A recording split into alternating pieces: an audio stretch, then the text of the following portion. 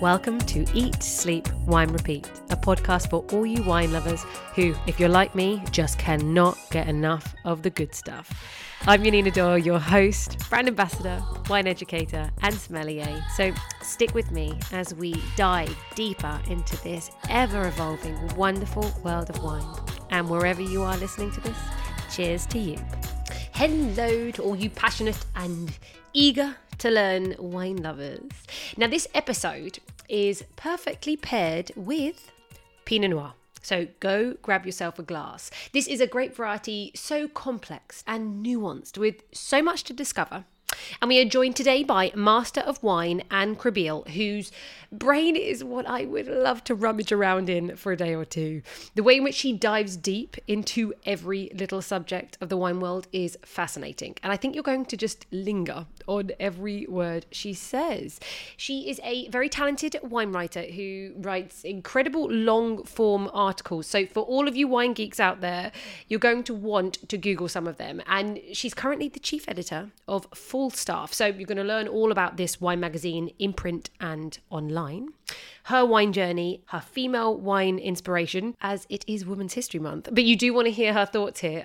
I won't say any more. And then we're going to focus on Pinot Noir, Pinot clones, and, as Anne is from Germany, Spätburgunder. So take a sip of your Pinot and let's go to the chat now. I start this podcast the way I always start it. How did you get into wine? I did not grow up with wine because I grew up in the southwest of Germany, actually in Baden, but not in a wine-growing village there was no wine in my immediate vicinity. And my dad would only drink at the weekend and would have beer. And my mum usually wouldn't drink at all. And then, when guests came, a bottle of liqueur or something came out. And for sort of birthdays, my dad bought some local Baden wine, So I didn't grow up in a winey household, but I grew up in a household or in a home, and I had a childhood that was very much about taste and flavor, because my mom cooked everything from scratch. Oh, and lucky my you. parents had a vegetable garden, but we were also totally outdoorsy kids. So beautiful.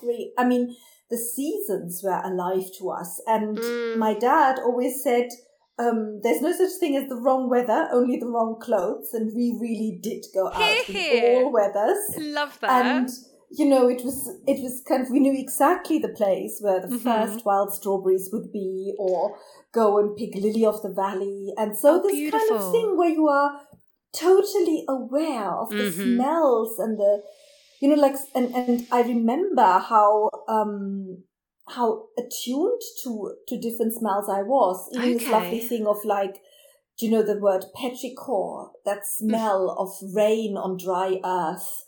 Or I remember we used to go and stay on a farm, and in the morning, because it was at high altitude, the air would smell so different from our air at home. And, so I was always alive to these things.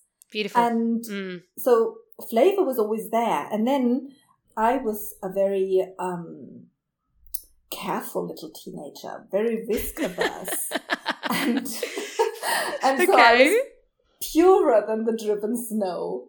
When I think back, it's actually terrible how naive and innocent I was. Adorable. But then I spent a year as an exchange student in the US.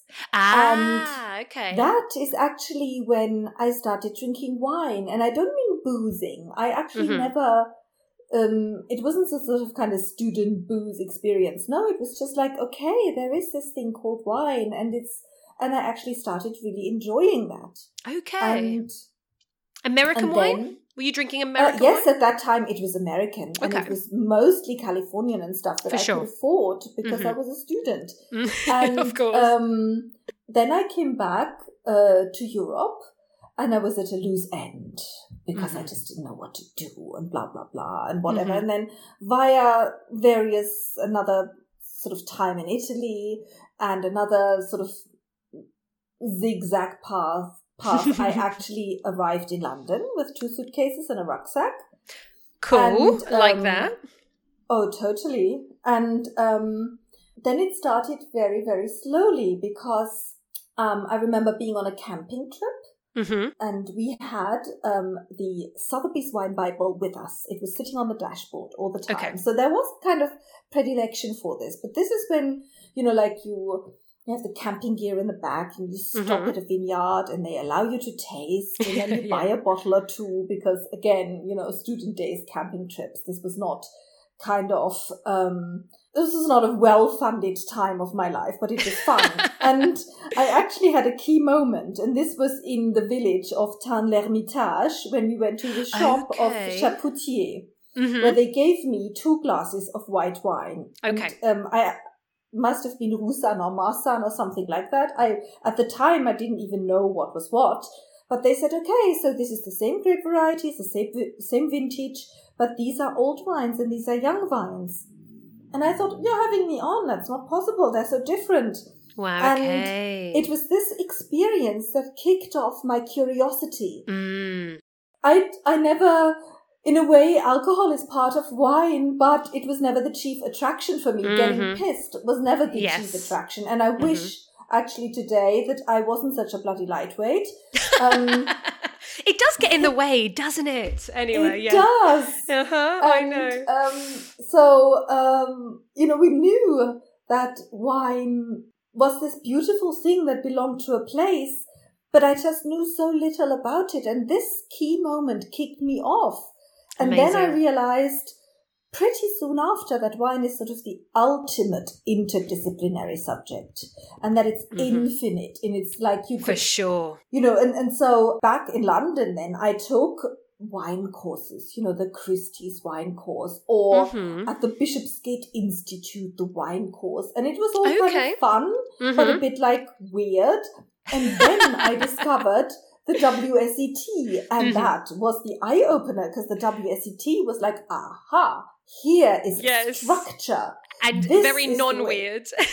Yeah, exactly. But also structure. Just, okay, so this is how to organize this hugely unwieldy subject in my brain. Yeah. And that to me, because there's also a totally anal and anorak part of me, and that appealed, and that combined with this, I still remember the WSET tasting sherry for the first time and thinking, oh my God, what is this? Did you like it? Now, did you like it or not?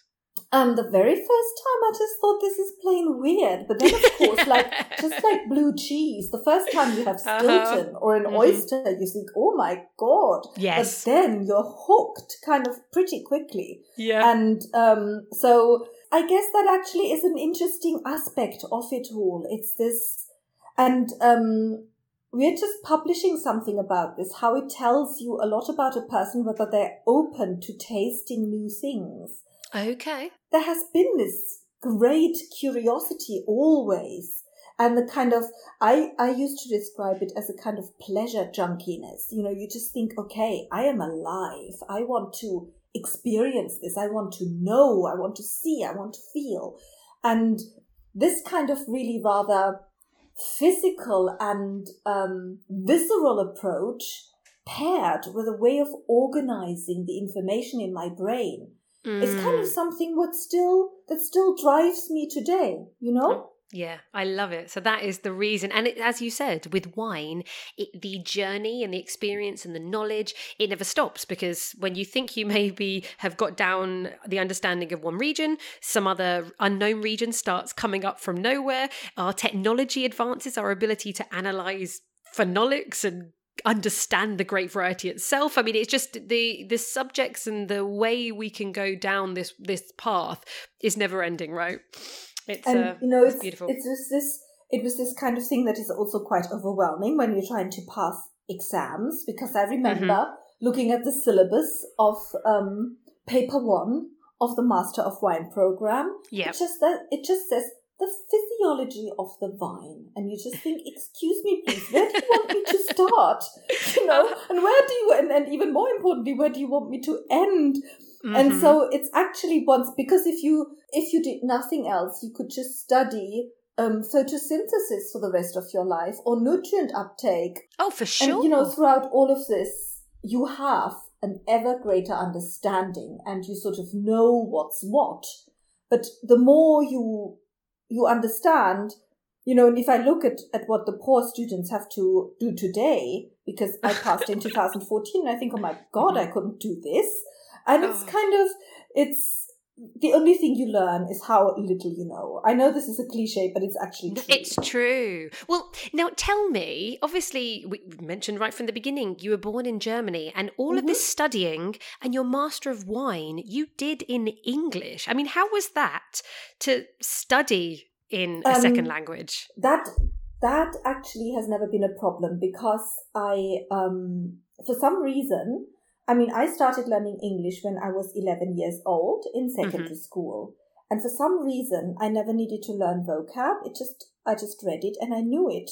By the same token, I've never managed to solve a quadratic equation. So, so people shouldn't be too jealous. I love that. Just not every talent.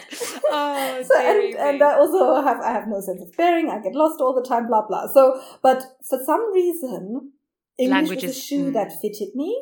And then I carried on. At 16, this took me a year and a half or something, the Cambridge Certificate of the English Language. And then I did the Cambridge Certificate of Proficiency in the English Language, which is actually a program, or these are courses designed by Cambridge University for non-English speakers to gain a certain level in English, in the English language. And I loved it, and I loved my teacher. She was the first intellectual woman I encountered in my life. Okay. She had a huge influence on me, and I loved her, and she taught us so well. And then I left for the States, and it was, for me, English never was a hurdle. And then I came to London in order to study literature, English literature. And so the language was never a hurdle. Ever. Okay. That was never a problem. Okay. Well, I won't be asking you to give any advice to anybody else studying in their second language, because as we've already said, you got that one down. I can give that advice, because, once you become a Master of Wine, you also become a mentor for other students. Okay. Yeah. Because you have been mentored, and what you do is you give that on to other people. And so, because I was so traumatized by my tasting exam, I just said, okay, I can help people. Wait, why? Why were you so traumatized? Because what happened? It is a traumatizing experience. Studying and preparing your palate in advance, or the actual 12 wines in front of you on that moment it's sitting the exam, and it's like not having the confidence and just having a nervous breakdown and handing in empty pages and stuff like that when you have no money anyway. You're a freelance. You already know everything there is to know about tomato and lentil stew. And you've just spent $5,000 and handed in empty pages. That is a traumatizing experience. Yeah. It is horrendous. Yeah. It is awful. And, if you're a self-effacing person, nobody can beat yourself up as much as you yourself. Did you have to take your tasting exam several times then? Oh, yes, I did. Yeah. And I tell you, I passed. Tenacity? Yeah. I passed with the help of a sports psychologist. Because interesting. If you're doing fine in the mock, and if you can point to a petit chablis in your practice sessions, and then you screw it up in the exam, then at some point you realize that you're your own worst enemy. And so he really helped me. And so but back to the language. So I volunteered to mentor people for their theory exams, because theory exams are about writing. And so there are, like to the tasting, there are various parts of it. You need to know your stuff in order to write the essay and in order to answer the essay. But even if you know your stuff and you can't communicate, you won't be able to pass. And so I have helped people who can write, but who don't know their stuff. These are the easiest to help, because you just tell them, sit on your ass and do some, do some research or ask some questions or just, study more. Then there are people who know exactly, who have studied and who know it, but who just can't say it. And these are the people I can help. I can coach them in how to write an essay, in how to cut out superfluous things, in how to say what they really mean, because this is harder than you think. Well-honed language is actually a craft. And as I know, I've made my living as a journalist for a number of years. Now I'm in the editor's chair. Boy, do I realize that how writing is a skill and a craft and an art. So, and the people who have the difficulty in expressing themselves, English sometimes is their mother tongue. So it's not necessarily about, of course you are at a disadvantage if it is not your mother tongue, but that is not necessarily the primary problem. You see? Well, it's amazing that you actually probably have that. You've seen it from the other side by speaking two languages, and your life is words. So that's the one thing you can really help other people with. Exactly. It's really interesting. Exactly. Yeah. Well, you talked about yourself being a mentor. You also talked about this wonderful teacher, this female teacher who helped you. As March is Women's Month, I just wanted you to perhaps highlight if there was any women, female winemakers or previous master of wines that perhaps inspired you or acted as a mentor for you on your journey? Well, of course I can point to numerous, as every woman can, to numerous little pricks who made my life difficult. Or, people who, like men who are absolutely mediocre but think the world of themselves and they accord to themselves the space. So, of course, I can talk about this, but it's not a pleasant subject. But I must also say, for some reason, I've never seen myself, I'm a girl and this is a male-dominated world. That's great. Haven't thought about it that way. And I must say, I've experienced arrogance on the part of women as on the part of men. And that doesn't mean that I'm not a feminist, because I am your staunchest feminist. And boy, do I see what is what. And now I also speak out and I see it. And so have women inspired me? Certainly. This wonderful English teacher did, because she was an intellectual, and she smelt of Chanel perfume, and she was married to a professor, and she was just so worldly. And my upbringing was not worldly. My upbringing was you were picking beautiful vegetables from the garden. Exactly, but it wasn't worldly or mundane. There was no Chanel. No, certainly not. No.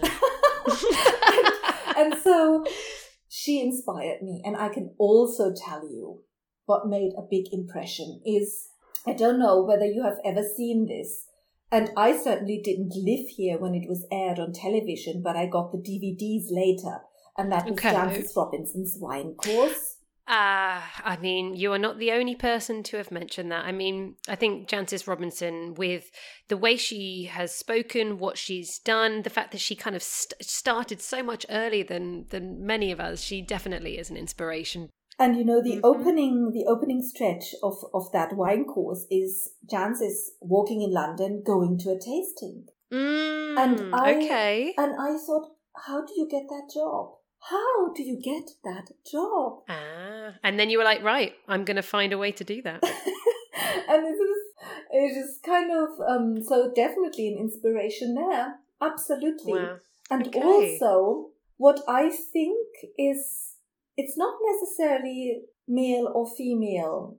It is kindness and acceptance and respect that people give you who know a lot more. And now I know that all of those people who really know their stuff aren't usually arrogant. It's insecure people who are arrogant. I think you've hit the nail on the head there. Yeah. And now I think, okay, I feel sorry for you and your little dick. So, Oh, you're fantastic. Oh, okay, good. That was a fantastic summary on that subject. Now, I want to get back to your writing, because you have obviously written for years as a journalist, as you mentioned, and you've been contributing editor for pretty much every wine publication out there. However, since last year, you've taken on the role as editor-in-chief of Falstaff International. So this is the place for wine drinkers who love the finer things in life and food and travel. So, I mean, that's a huge responsibility because you've taken something that was actually in German and now it's a whole publication in English as well, isn't it? So tell me about this. Well, it is a huge challenge. And last year, I started in January 2021 with this new gig. Mm-hmm. And when I look at 2021, it was just a blur. And the learning curve was so steep, and it still is. So Falstaff has been around for more than 40 years. And at the turn of the millennium, it was bought by Wolfgang Rosam, who is an Austrian PR guy. And now this sounds like somebody's vanity project, but it actually isn't. It's a business with bells on.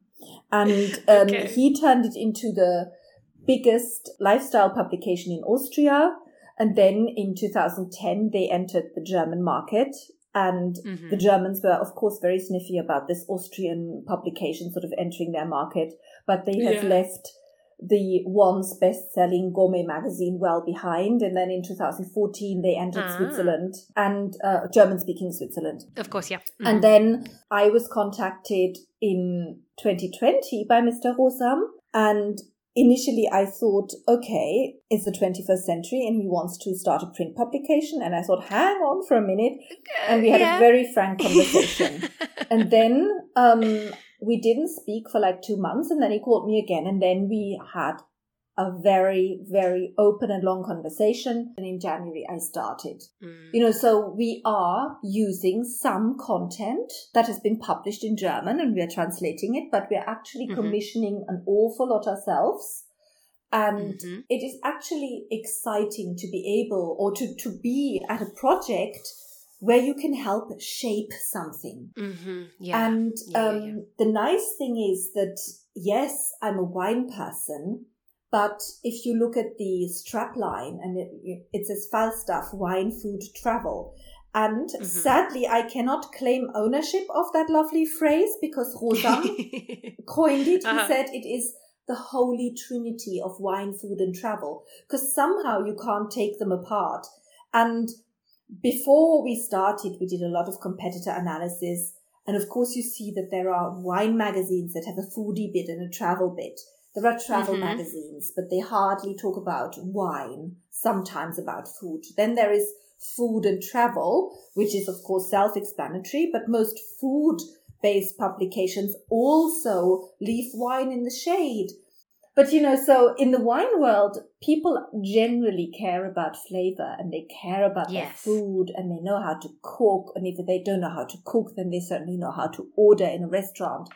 And what is really funny is how many absolute experts of food are out there who then buy some kind of really nondescript bottle of wine. And so we think that with Falstaff, yes, it is about wine, but there's also food and travel. We want to absolutely hold that trinity high and cater to all equally. That is what we want to do. And this is how we hope, these are the people we hope to capture. It goes back to this kind of curiosity and hunger for life and openness. That's what we want to do. Wine, food, and travel literally is my life. It's the three things that I love more than anything. So I think this is actually hitting the nail on the head, having a magazine and coverage dedicated, as you said, equally to the three most beautiful things on this earth. Pretty much. Oh dear. Beautiful. Everybody listening, if you don't know about Falstaff, go across to online. There's the real publication. And I actually have to say, you mentioned like, what are you doing having a real magazine? Is it worth it? But Kindle, of course, has become so popular. But there's nothing better than holding a book in your hand. The Kindle, so handy, great for holidays, blah, blah, blah. But both me and my partner have actually lost our enthusiasm for reading so much more because of the Kindle. And then when we get a book in our hand and we feel it and the texture, and it's just a much more enjoyable experience. And everybody has got sort of kind of weird habits. My weird habit is to have magazines and to cut out little pictures that I like, cut out recipes I like. I feel like I'm such a 20th century woman. And, I'm so married to print and to the glossy page. And it's, I'm like you. I like to hold the magazine in my hand. Mm-hmm. I like the smell of books, but I'm clearly talking I'm not born digital. And so I wonder whether this is to do with age or whether it is just to do with preference. I can't answer that, but I know that for me it's a huge difference to hold something in my hands and flick through it and keep the page open, or then, cut out something that I like and pin it up on my pin board, or I actually have a recipe folder. And, because I'm organized and I'm terrible and I'm ridiculous. But, I can totally imagine that you have a recipe folder. Mm-hmm. I imagine you have a folder for many things. I have. Yes, I can totally get that. But also, when I go on holiday and I go to the beach, I do not want to take my Kindle because I want to go in the sea and I don't want somebody to nick my Kindle, whereas taking a magazine is perfect. It's there, you put it on your towel, no one's going to take it. I think there's still a need for magazines. And it is actually really interesting if you think that conundrum at the heart of publishing, which is true for books and which is true for journalism, is that everything is supposed to be digital, but the real revenue for magazines certainly is still in print. If there is revenue, it has to be said, for most people. But the death of paper and the death of books and the death of print has been predicted so many times, and yet it hasn't died yet. And while people do have a shorter attention span, long-form journalism isn't dead either. And yes, we know, for instance, at Falstaff that 90% of our website is consumed on mobile phones and handheld devices. But when it comes to the magazine, it occupies a different space in people's lives. The magazine means, okay, now I've made myself a cup of coffee or I've poured myself a glass of wine and now I'm going to sit on my sofa and I'm going to take this half hour for me. And I'm going to disappear into this beautiful and glossy world. And it's very different from consuming news or other journalism or whatever it is between two tube stops or, in your lunch break on your laptop. So I think there is a space for books and magazines, absolutely. Oh, now interesting. You mentioned just then that the long format articles, they're still around, and you have written some incredibly detailed and informative articles, and there is one that I saw that is on Pinot Noir clones and cuttings. And people, you can find this in the world of fine wine. So let's get to a bit of education here. I would love you to, in not too complicated a format, talk to me about why is there so many Pinot Noir clones? And why do people talk about Pinot Noir clones and yet they don't talk about, Cabernet Sauvignon clones or Sauvignon Blanc clones? What's the obsession with Pinot Noir clones? Well, what's the obsession with Pinot Noir, you might ask? That's an even more interesting question. So why do I write about this? Because this is a number of years ago that I wrote about this, and I will be forever grateful to Dr. Neil Beckett, who is the editor of The World of Fine Wine, a kind of spiritual home for me, and who lets people write in depth about a subject. Yeah. Why did I write articles like that? This clonal article is because I was in California at Arno Roberts.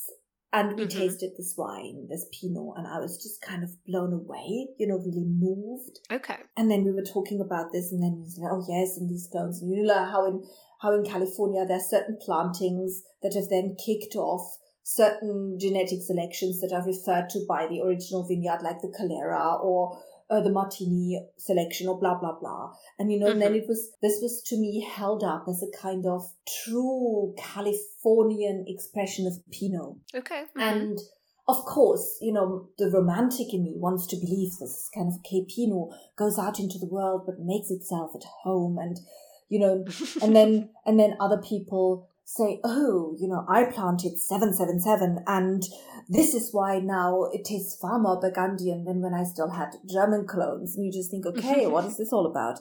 And so I just wanted, it was entirely driven by curiosity. And so I wanted to find out. And so I found out about, who actually developed clonal selection? And then you have to go into the history of wine growing, what happened with the devastation of phylloxera, and why are there clones? Because viticulture was in such dire straits and so much grape material was virus. If you think that a vine is a perennial plant, you plant it once, you have to wait years until you get a yield, and then you might do back-breaking work in that vineyard. But you may actually end up not having a harvest if things go wrong. If there is a virus, or if you are not cold resistant, or if you're not, there's so many things that can go wrong. And this was the case in so many regions in Europe, especially after phylloxera and people had planted stuff that wasn't fully vinifera.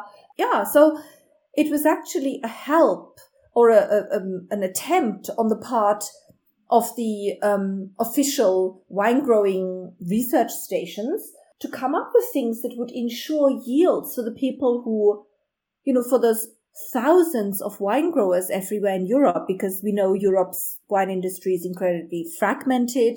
So people wanted to have vines they could plant and actually have a harvest and not starve, because that was the reality. And this is how these things came about, how clonal selection was developed.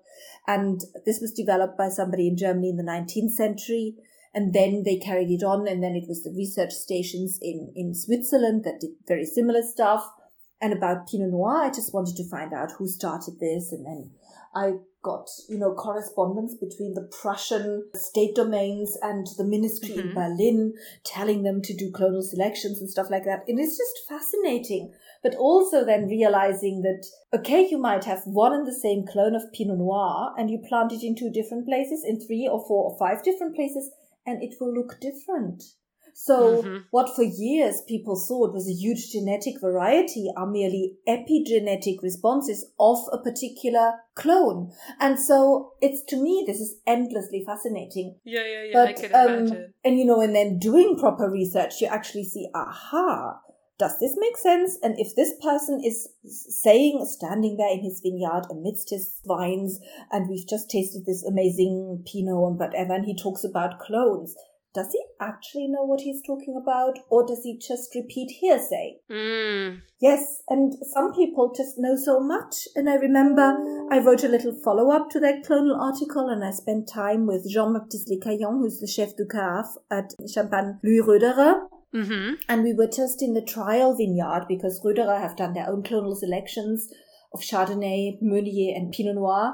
And it was just wonderful just to spend time with such a visionary and such a scientist, and to just be there and look at 2 different kinds of Pinot leaves. And just these things fascinate me, and it's wonderful to be able to report on them. And talking of clonal selection, does it preserve biodiversity by having lots of different clones in your vineyards?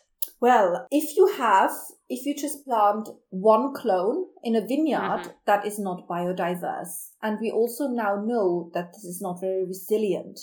So what people now actually do, and this is often reported as being a massal selection, because people say, we planted the massal selection fin or très fin or supérieur from France, and we bought our massal selection in Burgundy. When in fact there is the ATVB, which is an agricultural agency of the Burgundian Grower Association. And what they do, and what they have done for years, is that they have identified vines, and they have then taken cuttings, propagated them, observed them, and the good ones have become registered clones. However, they are never sold as a single clone, but in a mix.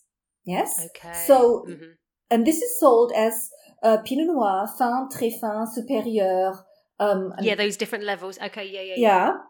Which have to do with yield. And there's no point in planting très fin, which is very low yielding, in a kind of vigorous vineyard, because that's just counterproductive. productive. But, so just because it says très fin it's the best, but only for certain kinds of wine in certain places. The answers are never easy. So what actually happens is when people say, oh, I've got this collection, every single vine in this collection is of an identifiable clone. It's just presented in a mix. Okay, interesting. This is not just, this is a Marcel selection and we don't quite know what is what. No, it's an absolutely scientifically backed stuff. And had you bought the selection fin 10 years ago, it would have been made up of a different proportion of things from what it is today, because they move on. They constantly adapt. They constantly identify and propagate and find out more. And I find this fascinating. And so I think what the world has absolutely now clocked on to, especially in clonal selection, is that when these clones were selected, because this is a process that takes years, it's incredibly slow. And so these things were selected. The French official selection started in the 1950s. And so these were cooler years. And so, of course, they looked for grapes that would clock up sugar, that would ripen at a certain time. They may have discarded the high acid clones or selections, or, they may have chosen things for the preoccupations of their time, which was ripening and actually getting enough alcohol without having to chaptalize and stuff like that. These aims for selection are now no longer there, because now you want something that preserves its acidity. That is... Yeah. Climate change, presumably. Is it fair to say? Yes. So you see the goalposts also move. But this is the wonderful thing that the plant adapts and has adapted. And I earlier asked a question, and I'm going to answer it, because you think, I said, okay, you asked me what is the obsession with Pinot clones? And then I said, no, what is the obsession with Pinot Noir? Because I've thought so much about this. And if you think that Pinot Noir is one of the very, very, very few grape varieties, if not the only grape variety, that actually can be traced back in one place with an almost seamless history from those first monastic days. Even if it wasn't the form of Pinot it is now, it was an antecedent, or it was its sort of ancestors and predecessors. We know that Pinot evolved alongside us, and there is this huge cultural interaction between human and vine, between human and Pinot Noir. And I, of course, this is just opinion, but I think this is why Pinot moves us so much, because it's been with us for such a long time. It's taken the edge off people's harsh lives for centuries. And this is why it moves us so. I don't know. It's just conjecture. No, it's beautiful to think that, to be fair. And you mentioned that we know exactly where it came from. Where exactly do they trace it back to specifically? It's somewhere in Burgundy, and it was, people called it by various names, Noirien, but this is where it evolved, and this is where its heritage is. And this is also where you had a feudal and a monastic society, where single-site viticulture was born, where people, basically monastic communities, brothers and sisters, monks and nuns, saw it as an act of devotion to tend vines and make wine. So this informed their work in a way that we cannot imagine in this day and age. And we talk about what it's come to be. I want to touch on Spätburgunder, which, of course, for anyone who doesn't know, is Pinot Noir in its German form. So I think Germany is the third largest producer of Pinot Noir, right? It became the third largest producer of Pinot Noir sometime in the late 20th century. And this is actually an interesting question, because if I start talking about the history of German viticulture, will still be here tomorrow. But another podcast. Oh God, yes, and it's so intricate, and I don't even want to start getting into it all, because it's too. You then always, in order to present the full picture, you have to present various elements of this. But it is partly German history, that makes me think of Burgundy in the way I do. Because where most of the German wine regions are, they are in the southwest, along the River Rhine and its tributaries. And those places were a theatre of war.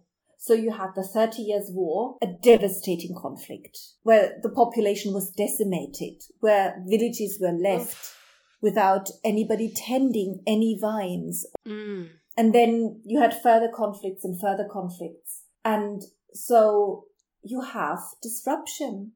And if you know that the 30 Years' War was about Reformation and Counter-Reformation. And so monasteries were burnt down, libraries were burnt down. And who kept the records? The monasteries. And so you see there is this terribly interrupted history, and the Germans keep trying to link their current Pinot Noir to some kind of ancient form of it. We know that the medieval warm period coincided with the expansion of monasteries in the 12th century. And so there were so many filiations, especially of Cistercian monasteries and abbeys, and they all needed wine, and they all needed, sacramental wine. They all believed in this devotional idea. And of course they founded monasteries in Germany, and of course it's totally plausible that they would have brought Pinot Noir or whatever with them. But there are no records. And if there are, which I hope there are, they are slumbering somewhere. And are waiting to be discovered by some historian who actually also knows about wine.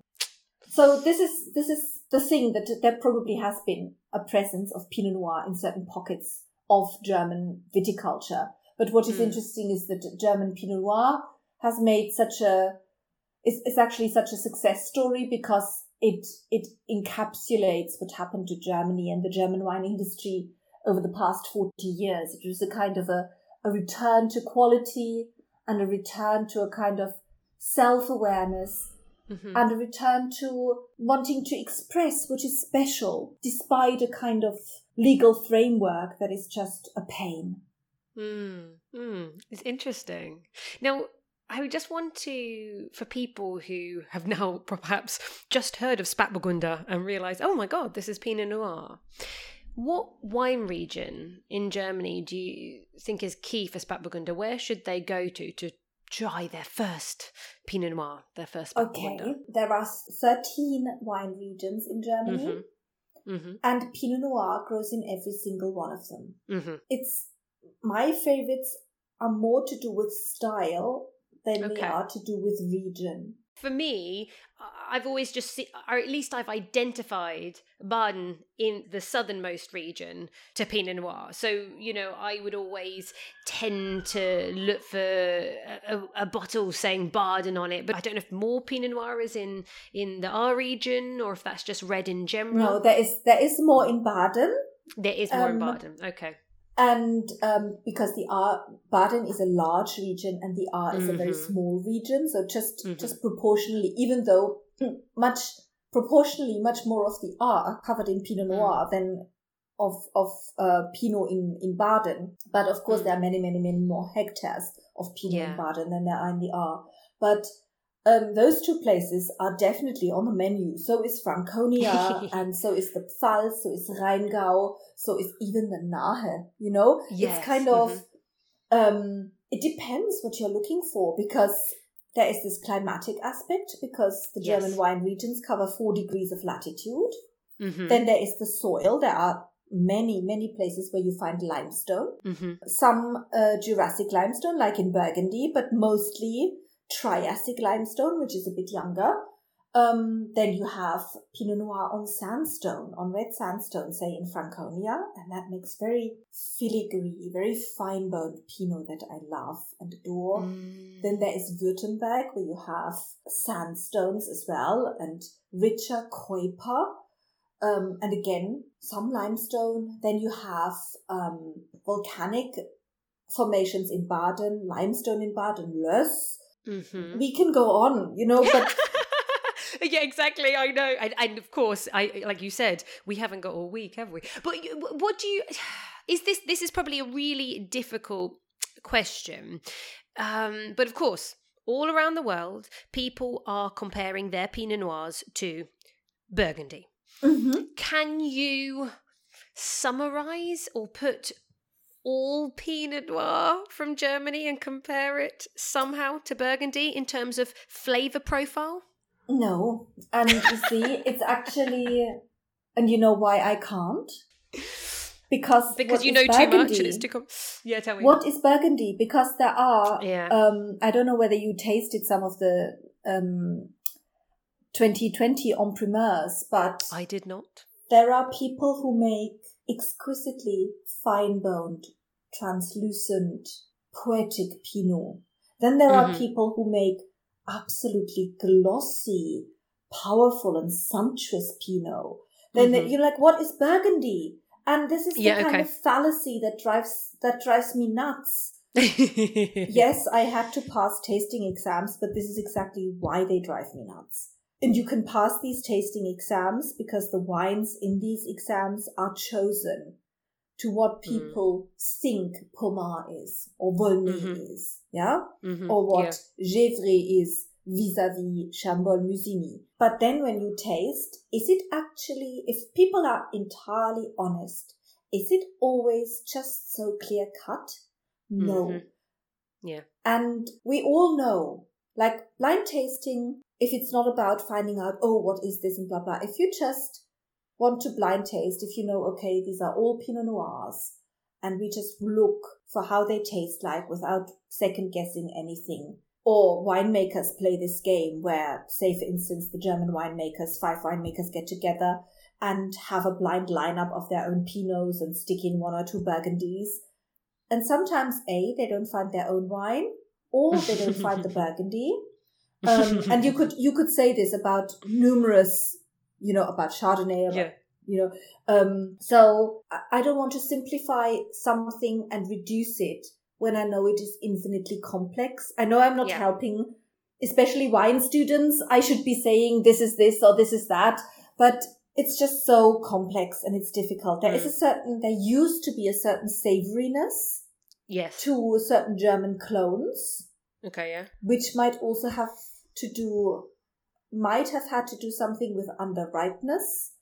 Then I think soil, limestone and Pinot results in a certain mouthfeel and a certain inherent coolness. So for me, I have made these connections in my mind more about soil, but then I know that a sommelier who wanted to pass an exam said to me, Anne, is German Spätburgunder like Volnay? And I think, please, you can't, I know the answer he wanted, but it's just not possible to say that.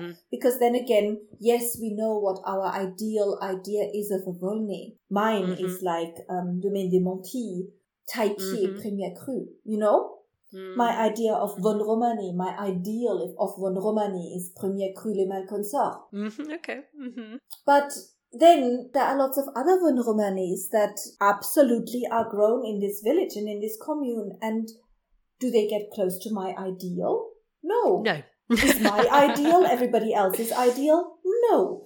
So I'm sorry, I actually can't answer the question. No, I think that's fine. What I would say is I have found that with German Pinot, or I should say Spätburgunder, it's getting a lot more concentrated now. In the past, perhaps because of the climate, it didn't necessarily have the body or the intensity. Would that be fair to say that? Absolutely fair to say. This has a lot to do with climate change, crop levels, and a new kind of different clones, because the Germans continued with their clonal development, but not only the development of German particular clones, but also Germans going and actually planting quality material rather than high-yielding clones. I wrote my MW dissertation about the emergence of quality or of premium German Pinot Noir, so that's why I can say this. A lot of things coincided to then kind of become there were certain pioneers, and then there was a critical mass at some point, and then there was a real turning point. And whether we like it or not, Burgundy is the home of Pinot Noir, will forever be a holy grail, And it is the place where people pay most for Pinot Noir. And the market is very, what people pay and how people value things means how they get reported, how they get covered in the press, how they are listed in a menu. You go to a restaurant and find a wine list. Nobody will start with Hungarian wine or Slovenian wine. So it's not because this is not any good, but because there is a history. The history and the prestige that it holds. Yeah. Exactly. And we are all, none of us is really free of these almost indoctrinated things, because if you go to the WSET, what do you start with? Bordeaux, followed by Burgundy, so there is a kind of hierarchical thinking, which is entirely informed by culture and the market. And culture is, of course, history. But so, yes, the Germans reach critical mass at some point. And I said, yes, Burgundy will always be the kind of holy grail in the place where people look towards. But I think it is true to say for most people in the world who make Pinot Noir, yes, they will all have done one or more pilgrimages to Burgundy. But what they want to do is express their place, their soil, their conditions through their Pinot, and they can, and most of them do. And this is fascinating and beautiful. And the point with Burgundy is that the prices are so sky high because there is so little of it and everybody wants a piece of it. And then there has been a string of low yielding vintages. And then, of course, we know the year 2021 is disastrous because there was such great losses. So prices are now so high that people invariably have to look for alternatives. And lo and behold, there is this country that used to be too cool. And now it's almost getting too warm. But in many places, it's actually just right for Pinot. And now, whereas people used to fetishize every degree of Öxle is the degree you measure the density of sugar in your grape juice, the ripeness of your grape. People used to fetishize this in Germany. And now you can ripen grapes every year. Now you look for freshness. Now you look for expression. Now you no longer try and say, oh, I have a Pinot with 14.5%. No, you do everything to shade your grapes, to, this is actually, it's fascinating because for a long time, nothing happened. Now so much has happened in such a short time. And now you can have incredibly beautiful and poetic Pinot Noir. I just think it's again about getting the wine and trying it and being open. Yeah, that's really what it is about. Now, talking of just giving these wines, Spätburgunders, a go, next week Anne talks about the wine regions of Germany. It's not heavy. We kind of just duck and dive around some of the regions to know about, and we flirt with some of the lesser known ones. So you'll have a nice long list of varieties and regions to tick off. Now, to finish off with a wine quote, and who better but to feature literally Burgundy's most powerful woman. Some call her Burgundy's reigning grande dame, Queen of Burgundy. She is Loulou Biz Loire. Involved in wine business since 1955, formerly at the helm of Domaine de la Romanée Conti as co-owner, and now steering the ship of Domaine Loire. And with that, I found a quote when asked about her concept of winemaking or as a winemaker. She responded, "There is no winemaking and no winemaker. We are guardians. We watch, we observe. We make some decisions, but it is the grapes that come first. They guide us. Our job is to look, observe, and try to understand. This is our job, our role. Yes, we make decisions, but we don't really do anything." Pinot Noir truly is a magical variety, the heartbreak grape, and when respected and listened to, especially in its most spiritual home, Burgundy, that's when the wine will speak to you. Thank you, as always, to those of you listening. Please do make sure you're subscribed so you don't miss any future episodes. Share this podcast with your wine-loving friends and do leave a comment, especially if you're listening on Apple Podcasts. Have a great week. I'll meet you all back here next Monday. And until then, cheers to you.